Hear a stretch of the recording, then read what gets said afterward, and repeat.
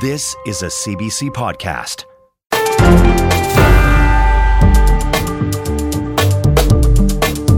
Hi there, I'm David Cochran, and this is the Power and Politics podcast for Friday, October 27th. On the pod today, Israel says Hamas will feel its wrath tonight as explosions in Gaza light up the night sky. We'll get the latest from our reporter in Jerusalem, and we'll hear from Doctors Without Borders about the impact on aid operations on the ground.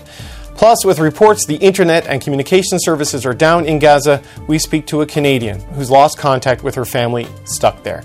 And politicians in Atlantic Canada are happy with the federal government's carbon tax changes, but they're sparking backlash in other parts of the country. We'll dig into the politics of pollution pricing with a Liberal MP, and our panel will take the pulse of this political week. We begin in Israel, where thousands of troops amassed at the border appear closer to launching an invasion of Gaza.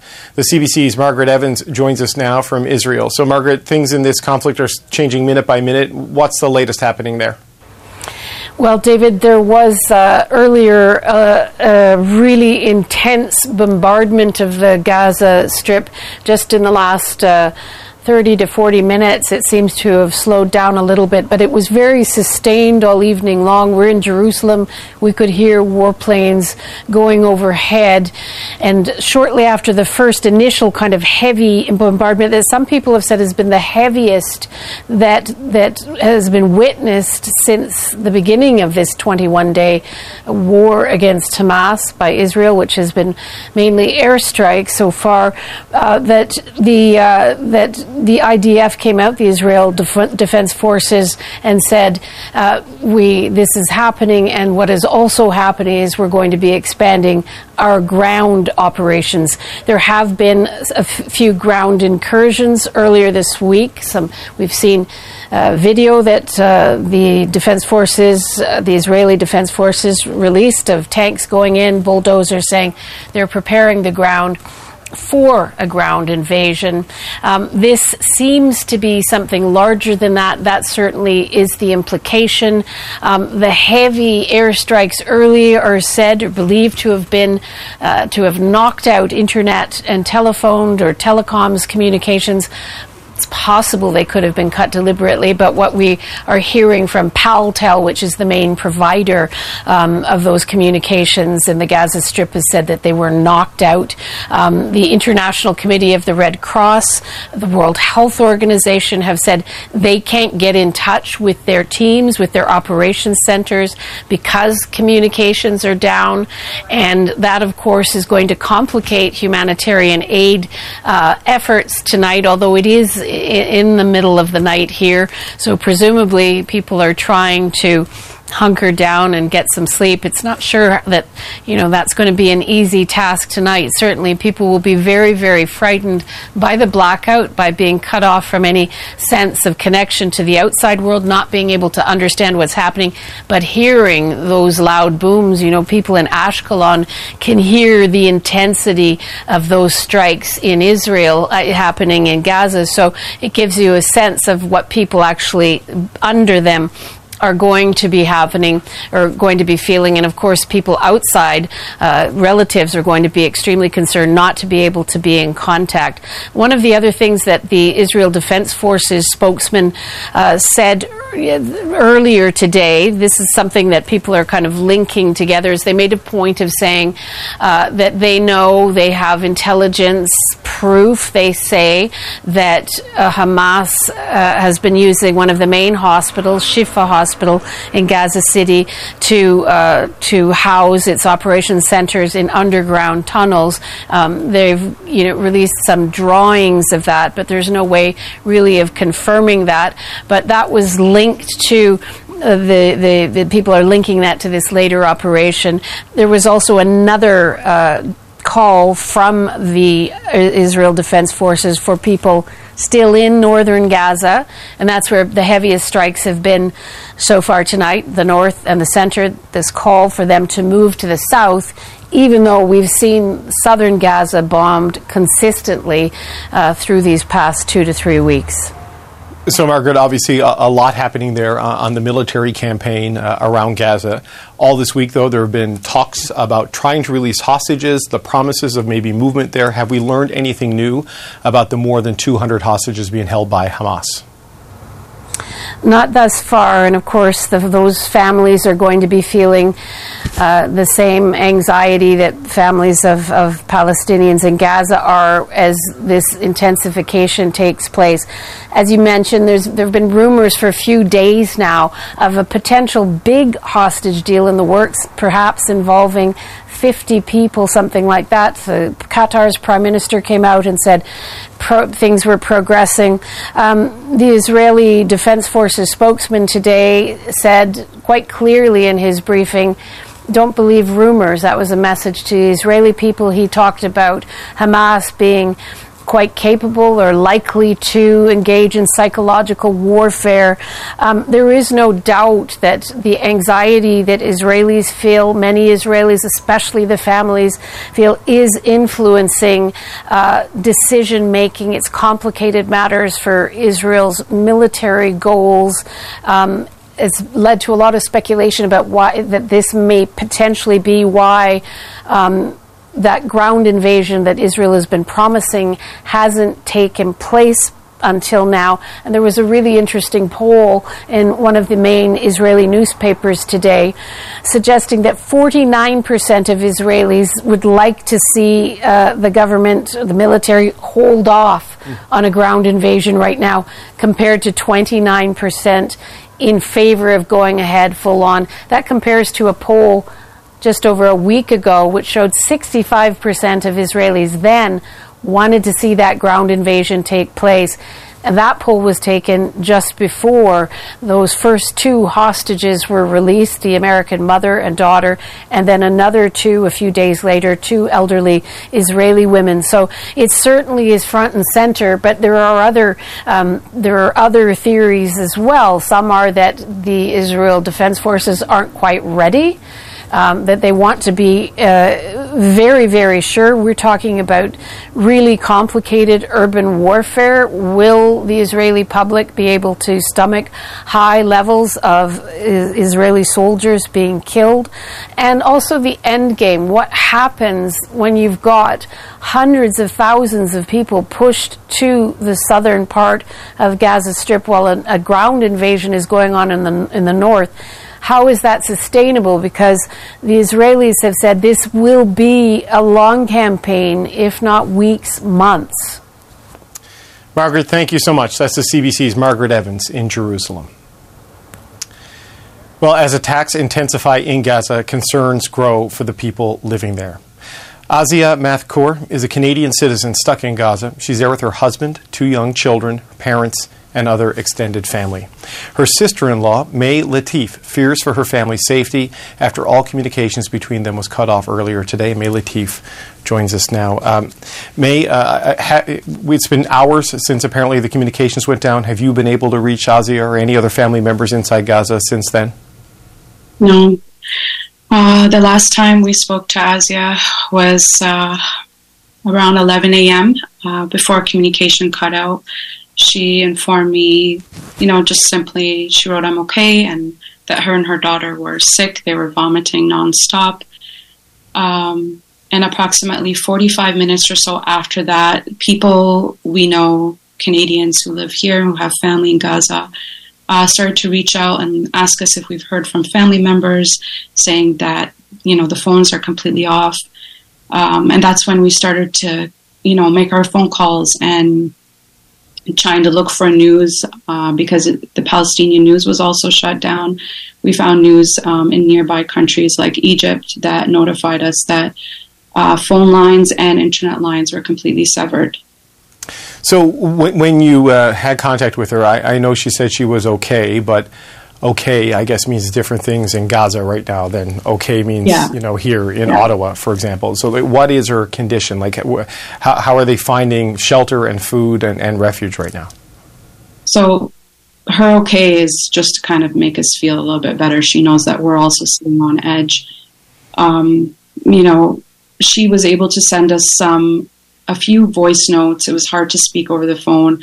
They were about 20 seconds each, just telling us a little bit about what they're eating. We know that they're eating canned food at the moment. No running water still, so they have a supply of some water that comes in buckets. We don't know if it's clean. So, the situation was pretty bad when we spoke in the morning. We keep trying to get their hopes up high, but now, this experience has been really eye-opening, just seeing humans being able to survive with little to nothing. But I can't imagine right now what they're experiencing completely in the dark. We also don't know if they're okay. So I'm sitting on edge right now as I speak to you. They are in the Rafah area, which we know didn't experience as heavy as a bombardment as the central Gaza north area. But there still was bombs that went there, and we don't know how they are right now. We've got a photo of Azia and her family on the screen, or we just have one up there. There's a little boy and a little girl there. How old are they, and what are their names? So the little girl, her name is Salma, and she's 2, and the boy is 5, and his name is Salam. And actually, both their names mean peace in Arabic. It's very interesting to say that right now. But the 2-year-old, I know she was very sick. She's been vomiting. They don't have access to diapers. I'm not quite sure what they do in that situation. We don't have enough. We didn't have enough access to ask them these type of questions, and now we have no access to them whatsoever. So they're trying to make do. She tells me her children try to play. They try to kind of make it work, but you're living this, right? Minute by minute. What has it been like for you today? Like, I guess knowing is hard. I obviously have nobody in Gaza, but I feel like not knowing must be worse. How is it right now watching the news about the escalation and advisors to the Prime Minister Netanyahu saying Hamas will feel our wrath tonight? How are you feeling with all of this happening right now? Well, when I hear such words, all I can think of is Palestinians are going to feel the wrath and are feeling the wrath, right? It's a very highly dense area, and it's quite small.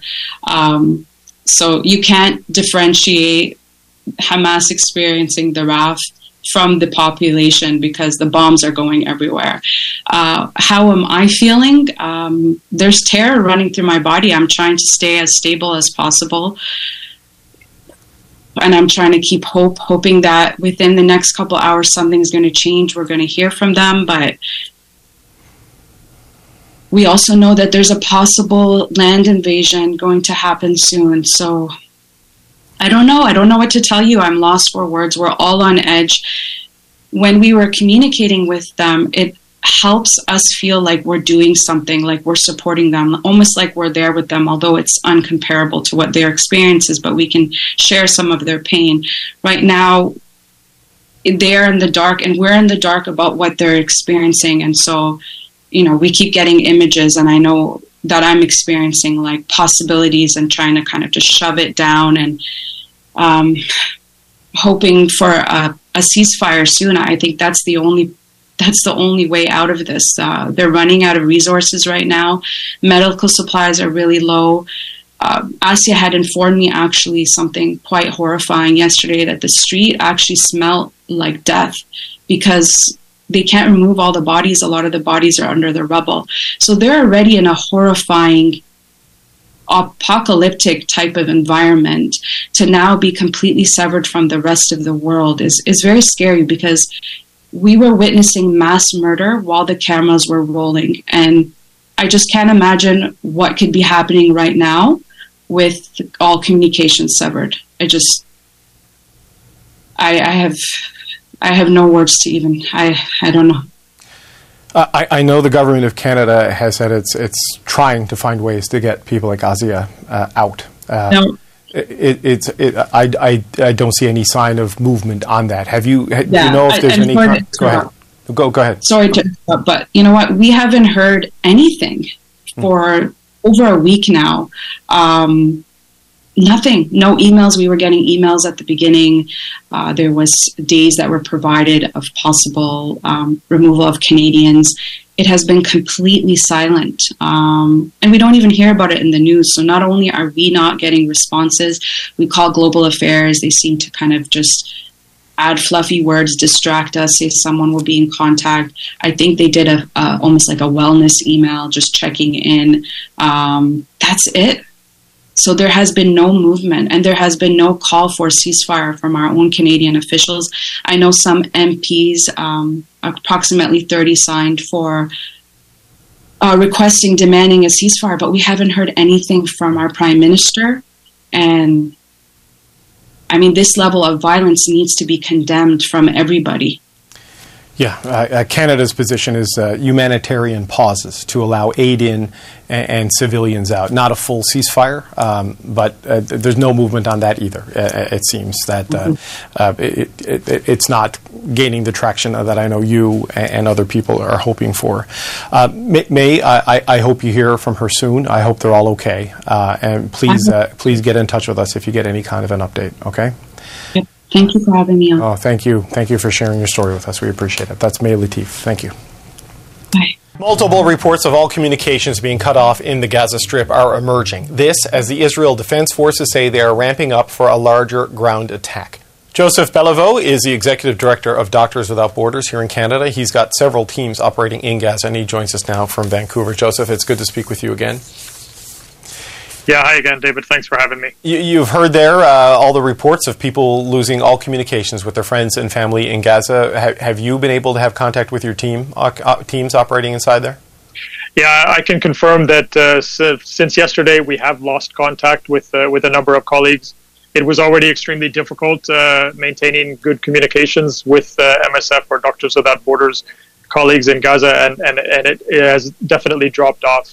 And these are colleagues who have already been now for 3 weeks straight working under extreme duress, still telling us that they can't sleep at night because the bombs are still dropping in the neighborhoods and on or near the hospital grounds. Still, they're working on hospital grounds that we've heard now many times, and I've also described many times now just how crippled the health system is. And maybe just to illustrate the point, a surgeon colleague was just describing how a 9-year-old boy, his 13-year-old sister and mother came into the hospital. This just a few days ago, and the operating theaters are completely overwhelmed there with lines of hundreds of people waiting for surgical interventions. This boy needed an amputation. He had a wound, lower leg wound, needed an amputation there and then. So they did it on the floor with limited sedation, with improper tools.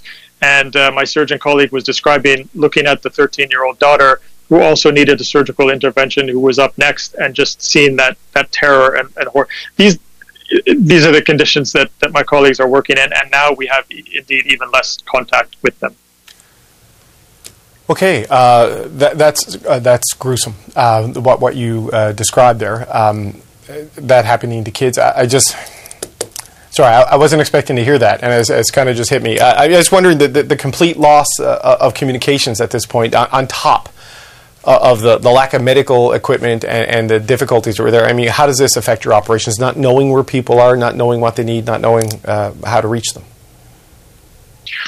Honestly, it has already become extremely difficult to coordinate humanitarian responses. So normally, if you've got a crisis anywhere near this kind of scale, you're sending in massive amounts of supplies daily. You're sending reinforcements, new people to mount the response, and sort of coordinating activities. Really, what's been happening is our 300 plus MSF Doctors Without Borders colleagues have been having to make individual choices themselves about what to do and where to go. Many choosing very rightfully to go and be with their families, maybe try to find a little bit more safety down in the southern part of Gaza. Many also choosing and risking their lives in the choice to stay in the northern part, in the hospitals, continue to do all they can, but they're exhausted, they're terrified, they never know when the next airstrike is going to occur, and they're just, every minute really they're faced with this kind of impossible dilemma, and now we have even less contact indeed. We speak to people like you, Oxfam, UNICEF, the World Health Organization, the World Food Program, and they all tell a consistent story of a humanitarian crisis inside Gaza.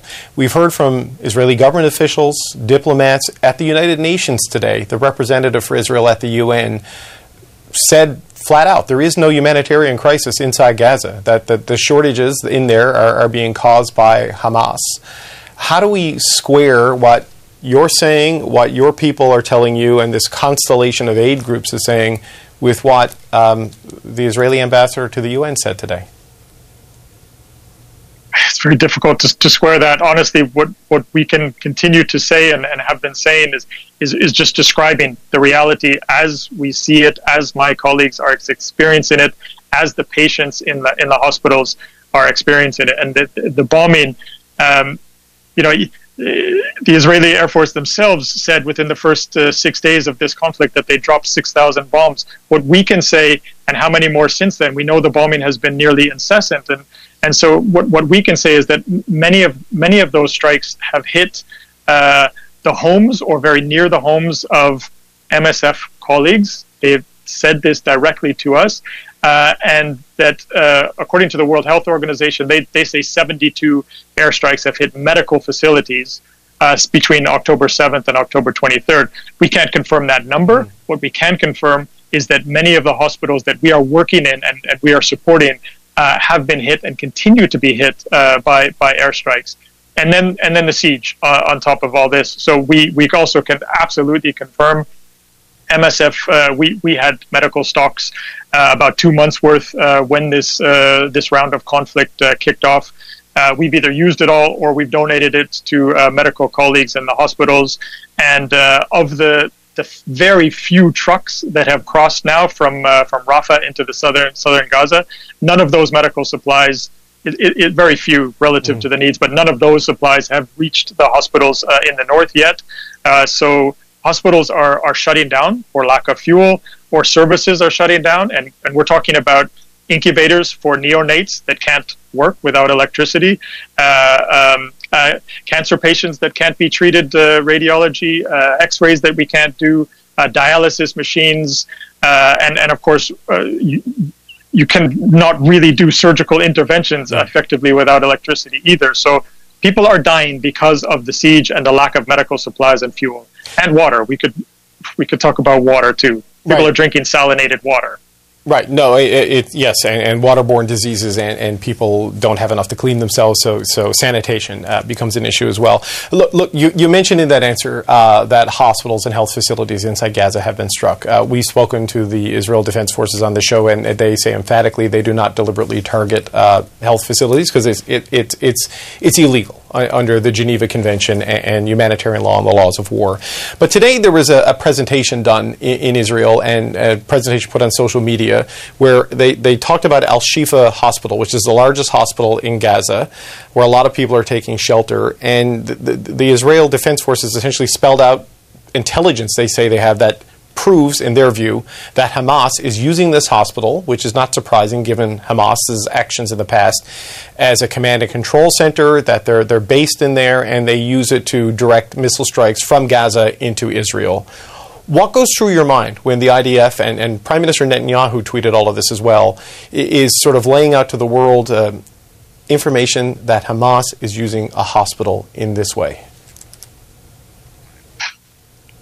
I find that extremely disturbing, because what that seems to imply is that they may see some legitimacy then in launching an airstrike on a hospital. And this is the largest hospital in northern Gaza. MSF staff are in this hospital. They have described tens of thousands of civilians who have sought shelter in the hospital grounds of Shifa Hospital because their neighborhoods are so unsafe, because they think that a hospital is going to be a little bit more safe, even knowing that there have been airstrikes on hospitals.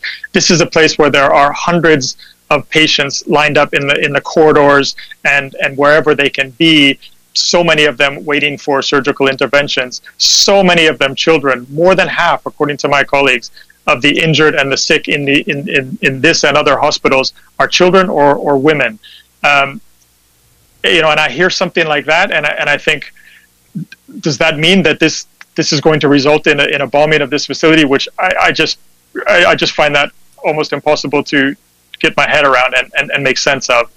And that's why MSF, just as of today, we have decided to do something we don't normally do, and we're calling for a full ceasefire. We know that we're not the only ones calling for a ceasefire, but we as Doctors Without Borders, MSF, we don't normally do that. What we normally do is call for respect within war for non-combatants, for civilian infrastructure, especially respect for hospitals. In this case, we've seen the pattern has been so persistent and indiscriminate in hitting civilian neighborhoods, hospitals, children and women. You had somebody on the show just previously describing the smells. The morgues in the hospital are overflowing, and with a lot of small bodies, a lot of children's bodies. We don't normally call for a ceasefire. In this circumstances, in this moment, we are also going out and calling for a full ceasefire here. Joseph Beliveau, Executive Director of Doctors Without Borders Canada, we always appreciate your time. Thanks for joining us today. Thanks very much, David.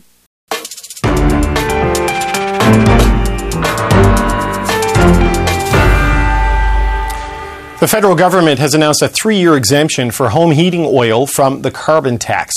This comes after Atlantic premiers and Atlantic Liberal MPs have been calling for relief on the federal carbon price.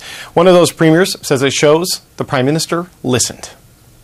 It deserves recognition that the Prime Minister listened. We've been saying this for 18 months to 2 years, privately, in letters, publicly. So I do think that it shows that he listened. I don't think the federal environment minister did. I think that the Prime Minister listened. He understands that the acute issue with the carbon tax is likely home heat going into the winter. Now, the Federal Environment Minister, Stephen Guilbeault, was asked about those comments, but said he didn't know what Premier Furey was referring to. Of course, as Environment Minister, my preference would be to not have to make those accommodations, but we live in a world where some people are challenged with affordability right now, and we have to be able to course correct on some of our measures while keeping the overall system intact. Now, many Liberal MPs, especially from Atlantic Canada, pushed for a rural carbon tax carve-out at the Liberal National Caucus retreat in September. One of those MPs joins us now. Ken McDonald is the Liberal MP for the riding of Avalon in Newfoundland and Labrador. Ken McDonald, welcome back to the show. Thank you for having me. The last time we spoke, you told me that people across Newfoundland and Labrador were losing faith in the Liberal government. Does yesterday's announcement restore that faith, in your view? I think it goes a long way to restoring some of that faith back again. Only a long way, but not all the way? What's the reaction? What's your sense of it right now?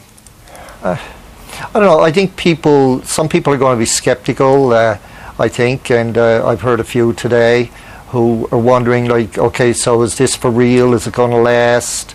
Is it just to, as somebody said earlier, to change the polling situation that we see taking on across the country? So, but I think it's for real, and I think it's here to stay, hopefully.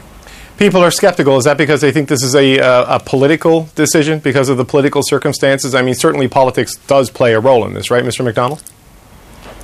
Oh, everything we do, politics plays a role in it as a politician. You know that. Right. So what do you need to do to convince people that this is a serious effort to deal with their affordability concerns and help with this transition? Do you think there will be an appetite for the heat pump plan the Prime Minister rolled out? And do you think the industry there has the capacity to deliver on it at the scale that will be required in the 3 years that's available for it?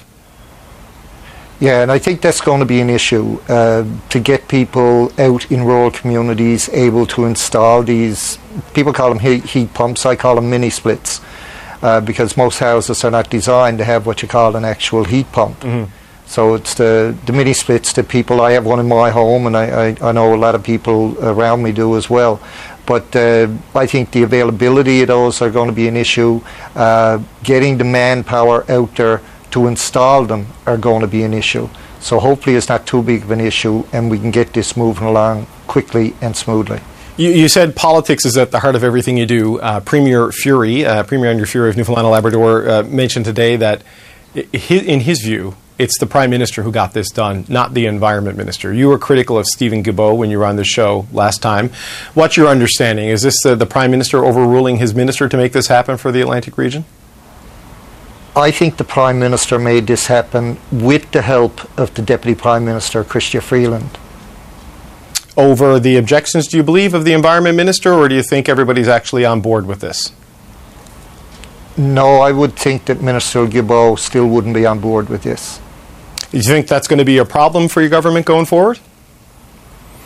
I don't think so. I think, when you sit around a cabinet table, you got to have wins and losses, I guess, when you're trying to push something forward. So I think that's all part of the political happenings that take place at the cabinet table. And I hope, I hope everybody stays focused on what they're doing and trying to get this out the door as fast as possible so people can see the benefits from it. There's been some discussion after our last interview and after your votes against the government on this in Parliament, siding with the Conservatives on scrapping carbon tax as a policy, that maybe you might cross the floor or maybe you might not run again. Are you going to stay as a Liberal and will you stay on the ballot? What is your political future? Right now, I'm a Liberal and my intent is to stay a Liberal. Right now? People are going to seize on that. Does that mean you're constantly reassessing it? Where are you? No, I'm quite happy where I'm to, and this week reconfirmed that because of the fact I was listened to, and other caucus members were listened to get this where it is today. And I think in a lot of situations in the past, government and government leadership don't always listen to a backbench MP. But on this one they did, and they listened to the voices they were hearing.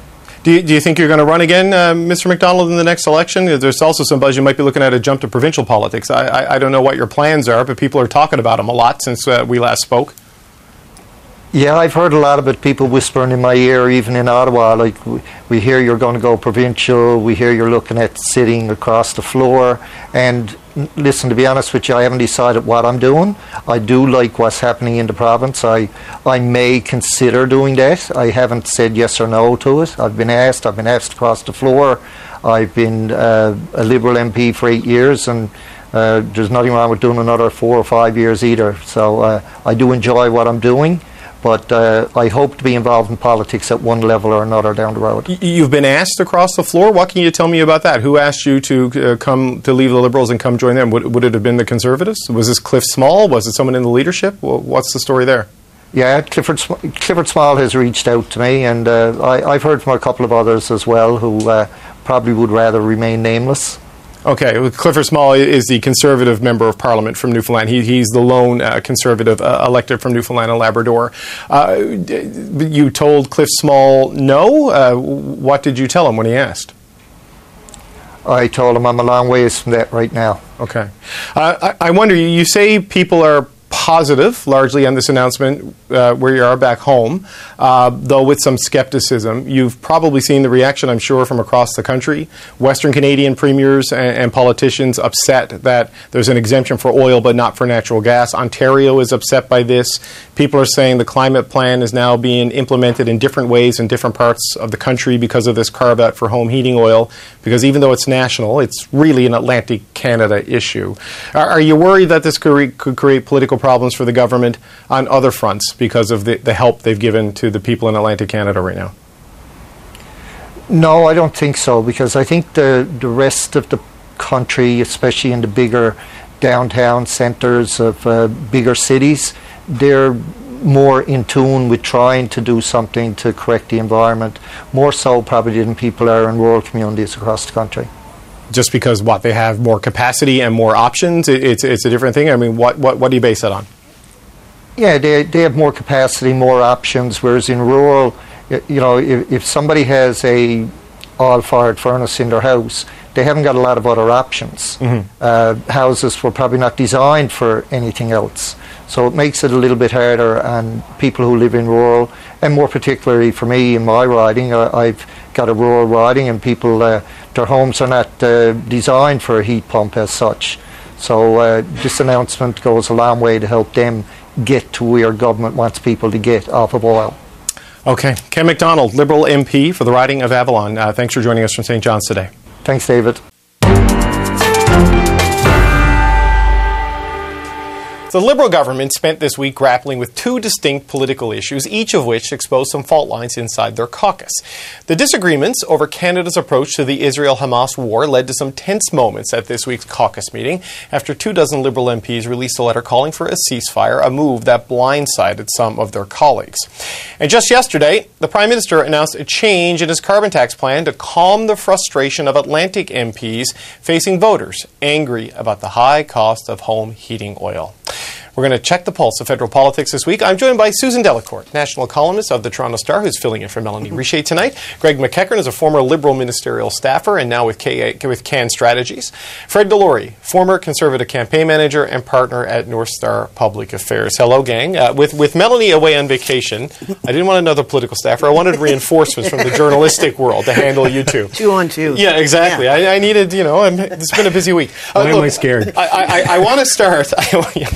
I want to start with the issue on what happened yesterday at 4 o'clock Ottawa time, the walking back of the tax on home heating oil. And I want to show you some tape from two Liberal MPs with two very different opinions. And just take a listen to this. Is this a political decision, what you made yesterday? No, I would say it's a pragmatic decision. To adjust one element of the carbon pricing system for those people where alternatives are difficult to implement. People are skeptical. Is that because they think this is a political decision because of the political circumstances? I mean, certainly politics does play a role in this, right, Mr. McDonald? Oh, everything we do, politics plays a role in it as a politician. You know that. So, Greg, I spent last night getting yelled at by Liberals on Twitter that this had nothing to do with politics. A Liberal tells me it has a lot to do with politics. What's going on here? I think of that phrase from Casablanca, like, I can't believe there's gambling in this casino. Exactly. I can't believe there's politics in this politics. It's absolutely political. I'm a bit relieved. I'm also, as an Atlantic Canadian, I'm a bit annoyed. The last time, it's been a couple of weeks since we've talked. The last time we talked about these exact topics. You mentioned earlier the lack of senior advice in the PMO from Atlantic Canada and how they've been slow to respond to things. The other thing I remember talking to you about is the fact that people don't seem to understand, and there's been a lot of smart people, some of them that are sometimes even on this show, that realize that people still burn oil in Nova Scotia. I remember, after leaving university, living paycheck to paycheck, going through a really cold winter where oil prices were really high and trying to figure out, you're perhaps even buying $100 of oil at a time. So I get this. I get this pain. It pains me how long it took to kind of absorb this information. The other thing that I'd say on the communication side is you need good policy that's easily communicated, but there are other programs that are in existence right now. Greener Homes is one. The oil to heat pumps has been around since November of 22. Why do people not know about that? People are saying, well, what about, if I heat through propane? Well, there are programs for that, but no one seems to know. So I hope there's a bit of a learning here about the bigger, this could have been headed off a lot sooner. Fred, if people can't see it at home, Greg and Fred have their X rings on, so they're both proud Atlantic Canadians and Nova Scotians. Obviously, this was an issue for the Liberals in Atlantic Canada. I don't know if this is enough or soon enough to put a floor under them in the region, but how do you think this plays politically out there and why they had to do it? Yeah, well, as Greg mentioned, using oil is a major way that people heat their homes. So the carbon tax has negatively impacted Atlantic Canadians more so than other Canadians. At the end of the day, we're seeing the polling numbers, and this is a Liberal fortress. In 2015, they won every single seat in Atlantic Canada, all 32, and they're all at risk now, or the vast majority of them are. If those seats are enough to shift who's in government. So the Liberals are bleeding there big time, and a big part of this is, obviously, carbon tax is one of those issues where when the environment is a top issue, it's a winning issue for the Liberals. When inflation and out-of-control prices are the top issue of the day, it's a winning issue for the Conservatives. Right. And that's where we are right now. And that's why the Conservatives are really benefiting from this. They have the axe the tax tour. that Poilievre has been doing. He's now, you said they did this announcement at 4:00 yesterday, an hour before he was doing his first big event in Atlantic Canada. In Windsor, Nova Scotia. In Windsor, yeah. So, look, this is this enough to stop the bleeding for the Liberals? We'll have to see, and how they communicate this as well. Just doing one announcement and announcing it that way. They have to be pushing this message out, and I don't know if we're going to be seeing those checks in the mail like we used to see back in the day, or how that's going to work. Those big giant ones? Or the heat pumps on the houses. But, and Susan, this is happening as Pierre Poilievre is in St. John's right now at the Delta Hotel, having a rally there. But it was interesting in the conversations with Ken McDonald earlier. I said, how do you think this got done? He goes, it was the Prime Minister and the Deputy Prime Minister. I said, do you think it was the Environment Minister? He's like, nope. He was critical of Stephen Guilbeault. He's not giving him a lot of credit here right now. And we picked that up from Premier Fury as well, too, who said as well, was it today? All blurred. Oh, yeah, he's criticized Guilbeault a lot, so today he definitely said... He said the same thing. So it strikes me that this government, for first 2 terms, it was mostly reacting to external events. Right. Whether it was Trump or Ford or pandemic. But the last year, it's been reacting to internal trouble. And this is a really interesting development that we saw it in London at the caucus there, this stress on affordability. The calls are coming from inside the House, in other words. So, and it's not a good look for them. It's not a good look. Well, Greg, it was, I don't know, I think it was about 3 weeks ago, Ken McDonald sat right there and did the interview that Pierre Poilievre clipped and put on his Twitter feed, where he said people Thank you, CBC. Faith. Yeah, you're welcome. People are losing faith in the Liberal government, across Newfoundland and Labrador. He doesn't know what he's going to do in his political future. I thought for the life of me he was going to get kicked out of caucus. He was going to be punished in some way. Not only did none of that happen, he got what he wanted. Well, and I said he would not get punished because, first of all, it's minority government. Let's just do the math. Yeah. And they don't want to make a hero out of him. There probably will be some repercussions, but I'm glad you asked him about running provincially, because as soon as we left the set last week, I got a text from a faithful viewer who said, I think he's running provincially. And tonight you asked him, and I noticed he didn't say no. No, he said it's on the table. He also said he was asked, Fred, by Cliff Small, who's the Conservative MP for Newfoundland, a guy beat Scott Sims last time, to cross the floor, and he said no. And so it just shows you how volatile the Atlantic situation is, and the potential for an even bigger caucus management challenge for the Liberals out of this. Yeah, well, at the same time, I like him as a Liberal MP. He's been very helpful to the cause, so I don't know why we're trying to poach him.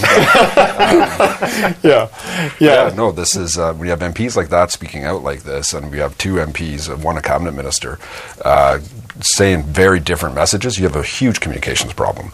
And this is a government that's getting long in the tooth. They've been around a long time, and this feels like end of days for a political government.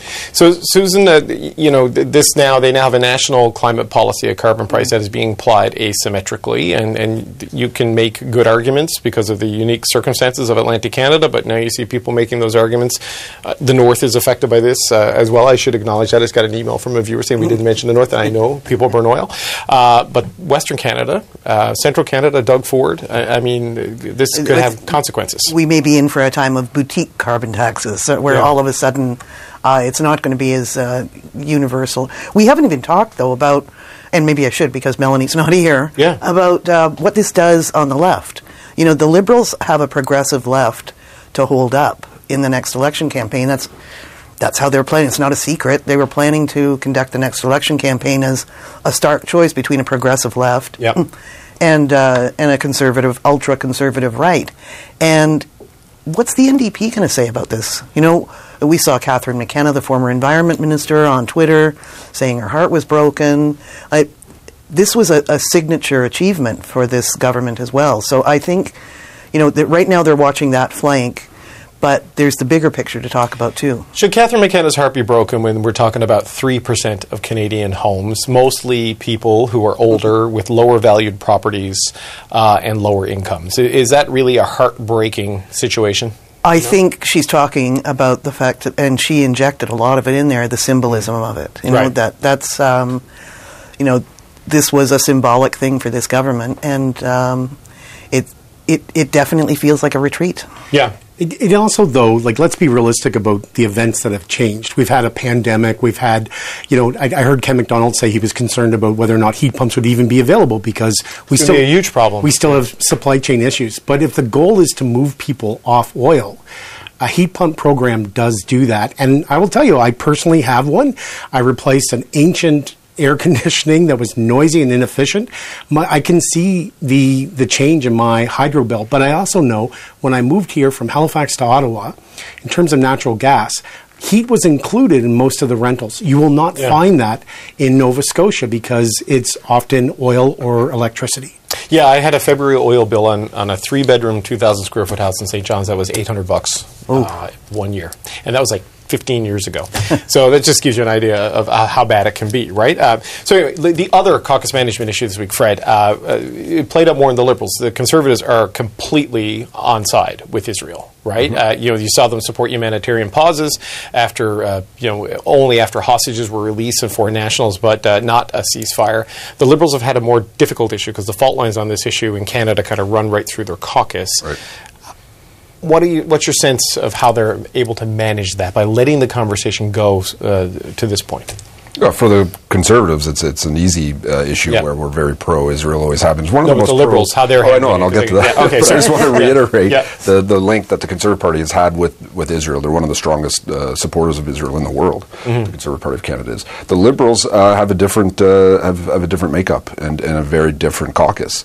If you look at a lot of their MPs, they have a more diverse caucus. So you're going to have diverse opinions in there that are going to be very different. And how they manage that, it's going to be hard. But we're seeing the polling on this that's coming out. The caucus is very similar to what we're seeing as an actual national polling on this issue. So it's not that far off. Yeah, it's not just a diverse caucus, Susan, it's diverse ridings, right? Some of the urban centers that they represent, big Jewish populations, big Muslim, big Arab populations. Yeah, I went, my original hometown is Milton, Ontario. Right. Ontario represent here.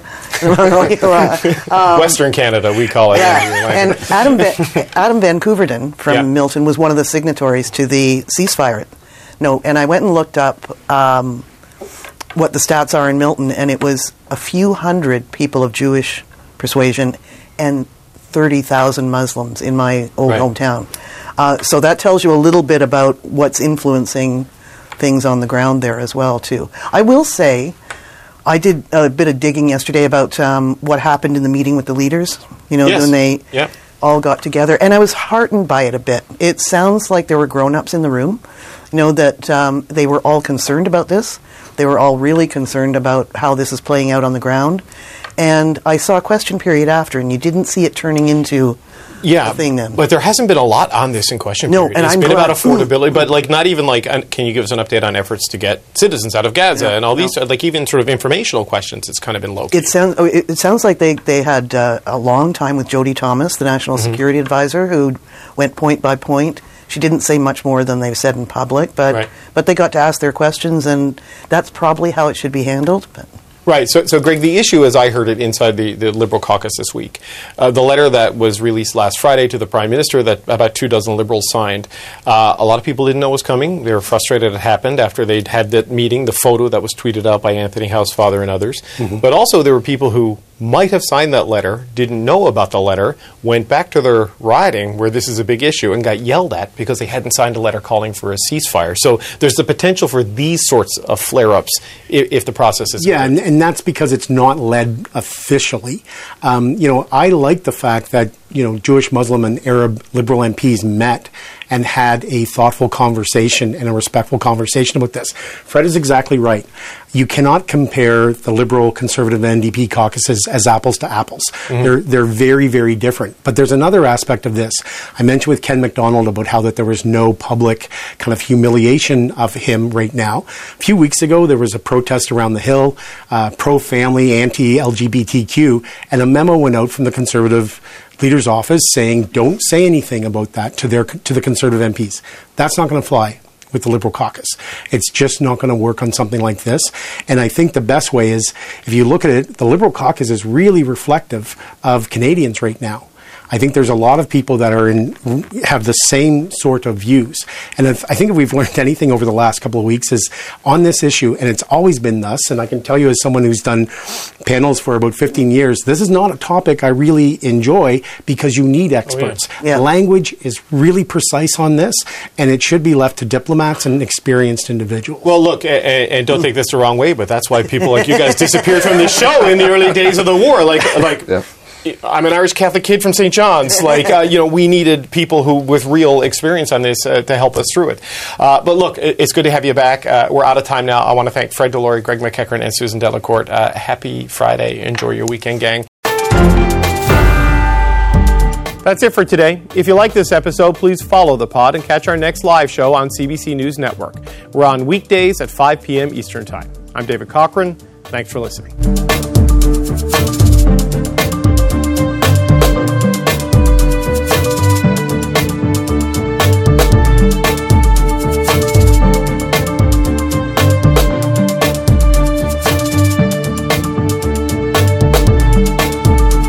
For more CBC podcasts, go to cbc.ca/podcasts.